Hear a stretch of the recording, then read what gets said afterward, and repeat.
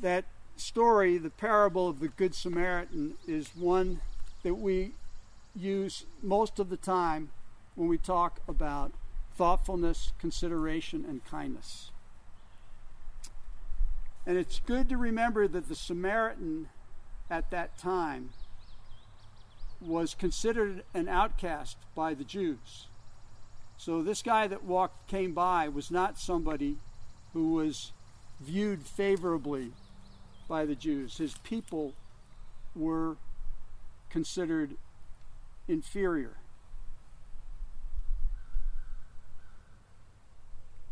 Since the talk that I gave last week, in which I talked about the Freedom Summer, one of the oldest living people from the Freedom Summer has died, one of the organizers. And it could have been the same day that I gave that talk, but Congressman John Lewis. When John Lewis was a student in Nashville studying the ministry in the early 1960s, he was in his 20s, he became a follower of Dr. Martin Luther King Jr. and his philosophy of nonviolent resistance. And he protested the refusal of certain restaurants in Nashville to serve black people. The reporter Brent Staples said that when recalling John Lewis on Monday, that these students came in that restaurant and sat down and asked to be fed. And when they were told that they were not to be served because they were black, they stayed. They took a lot of abuse from it. People spat on them, beat them, battered them, and poured condiments over their head. All kinds of things. Author David Halberstam was working at the Nashville Tennessean newspaper at the time, and he wrote that the protest had been conducted with exceptional dignity, and gradually one image had come to prevail, that of elegant, courteous young black people holding their Gandhian principles of nonviolence, seeking the most elemental of rights, while being assaulted by young white hoodlums who beat them up and on occasion extinguished cigarettes on their bodies. John Lewis and his fellow protesters were putting into practice the principle of returning to no man evil for evil. He said, one method of practicing this approach when faced with a hateful, angry, aggressive person is to imagine that person as an infant, as a baby. If you can see this full-grown attacker who faces you as a pure, innocent child that he or she once was, it is not hard to find compassion in your heart. But then it wasn't just a tactic. It was a way of life.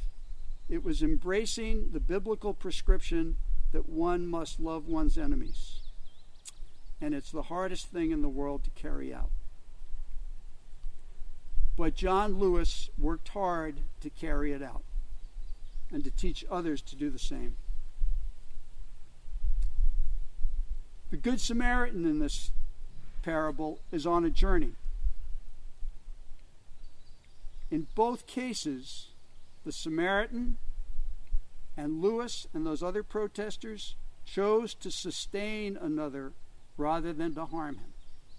When they were being harmed, or when the protesters were being harmed, they chose to raise up the other people, to try to show them that what their best could be.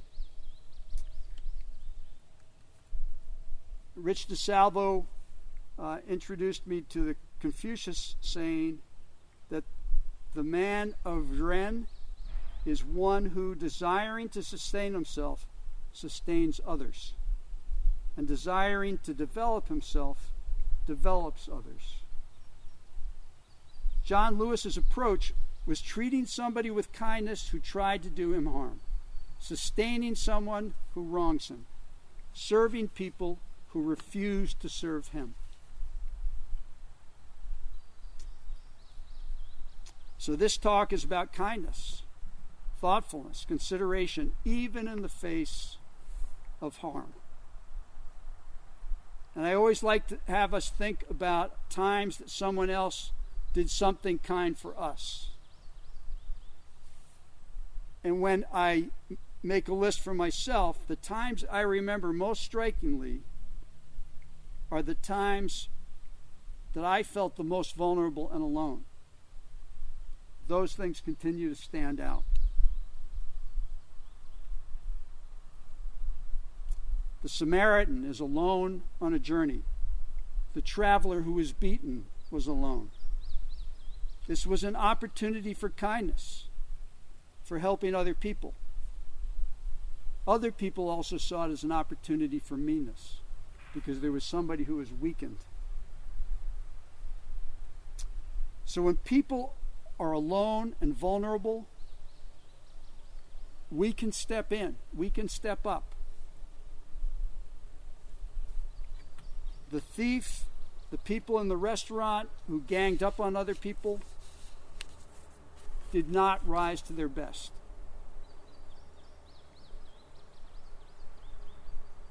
So, what are some ways in which people choose to attack another person? They might call people names, they might ostracize, they might circulate gossip. There's a long list of ways in which people can attack others, in addition to the physical. So, why do you think they do it?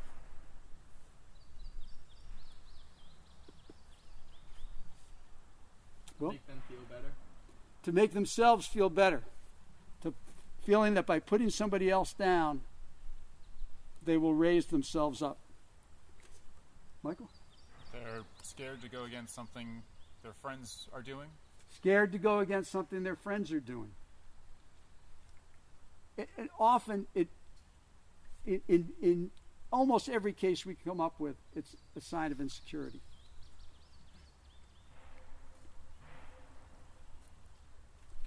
And we talk about the pecking order in a chicken yard. There is a pecking order among the chickens, and there will be one chicken that just gets it from everybody because he's at the bottom of the social rank. But that pecking order is, again, something that people take advantage of. But when we fear attack, it harms us. It keeps us from producing what we could. Keeps us from being our best. And I always talk about the example of a bird that's feeding along the ground, and instead of just purposefully looking for worms and things to eat, it's always looking up and looking around, then going back to its task and interrupting it to look around. When we fear attack, we can't be fully on task. Edmund Burke said, "No passion effectively robs the mind of all its powers of acting and reasoning as fear." All people have times when they are fearful, when they're in need of support. And it's in this sort of service that we can protect each other. It's one of the things that we try to create in our community here. That safety, that feeling of protection, we can be purposeful. If we know that we are going to be in a place where people will defend us and be respectful of us, we can go after the things that we are eager to go after. When I was teaching European history, I started noticing the pattern that when there was a dark age, when people feared for their safety, they built walls, and trade stopped, and ideas and goods were not exchanged from one place to another, one country to another, one town to another, and so progress stopped. Countries and leaders will attack others and then look to see what the poll numbers do. The more insecure they feel, the more they look for scapegoats to their problems. If somebody's about to lose an election, attack. Go after the other people. They're cowed by fear or favor of the crowd, as Hymn 519 says. Adolf Hitler, under the guise of traditional German values, made political gains by attacking other people. Communities like Hitler's are built on exclusion. Communities like ours are built on inclusion, on respect for the individual. Beware the person, beware the political leader, or the person down the street who picks on somebody at the bottom of what other people see as the bottom of the social ladder. People who are trying to gain traction in our communities. People who are trying to become citizens. There is a major, major warning in this lesson that we have talked about for decades. Beware the person or group who says, I alone have the truth. My religion, my political party, my race. Because in that kind of thinking are the seeds of genocide and persecution. They're the seeds of division, because once we start to cut out one group, there are going to be divisions in every different group and ranking. And that's why it's particularly important that we not even start.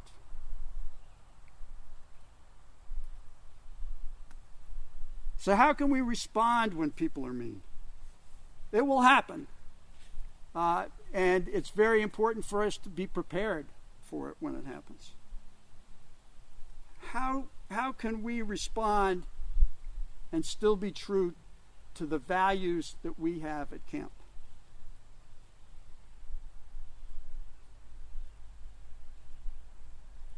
What?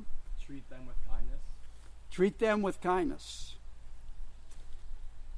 And I'm going to see if I can find my quotation here. I'll come back to it. But yes, treat them with kindness. And it's disarming if somebody treats us with meanness and we respond with kindness.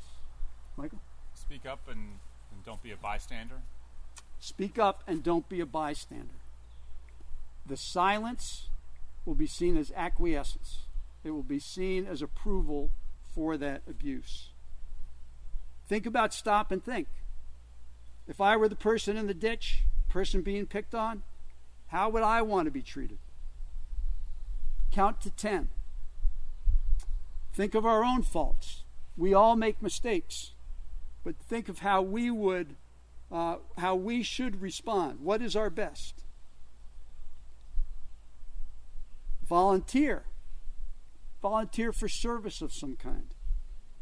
Having this habit of kindness in little things, makes us more likely to be kind in the big things.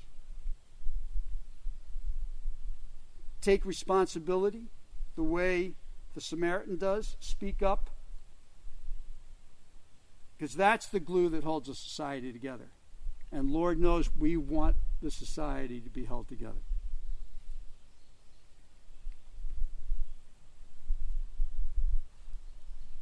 Return to no man evil for evil.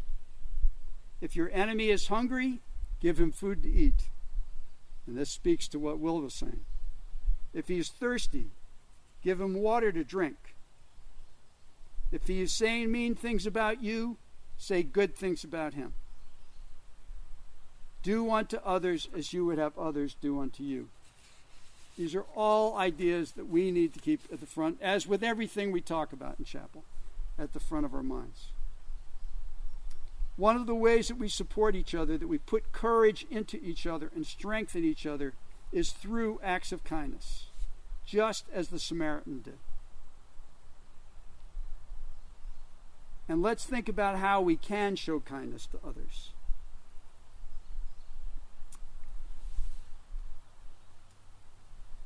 Listen to somebody who might need a good ear. practice forgiveness. Forgive us our trespasses as we forgive those who trespass against us. Hate the sin, but love the sinner. And I often reference C.S. Lewis in this talk because he said at one point, I couldn't see how you could hate the sin and love the person who committed the sin. But he said, until I realized that I'd been doing this to one person all my life, and that was myself, that I might make a mistake, but I wouldn't stop loving myself. I would be working harder to correct that mistake because I didn't think it was up to my best. Hate the sin, but love the sinner. Stopping and thinking of ways we can be of service. Think about that service and sow the thought and reap an act of kindness from it. Sow that act of kindness and reap a habit. Sow the habit, reap a destiny. Sow a character, reap a destiny. These acts of kindness give us hope. They make us feel included. They make us feel safe to pursue our dreams. They make us feel a part of the vine. We often traditionally quote Sir Philip Sidney here because when he was dying on a battlefield, a foot soldier was brought in, and Sir Philip Sidney refused the water offered to him and said, give it to that foot soldier because his need is greater than mine. His need is greater than mine.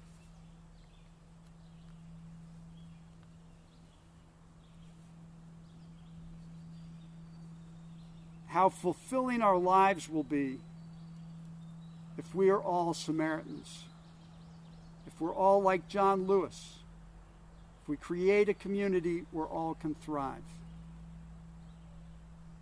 Remembering the Henry James quotation, 3 things in human life are important. The first is to be kind. The second is to be kind. And the third is to be kind.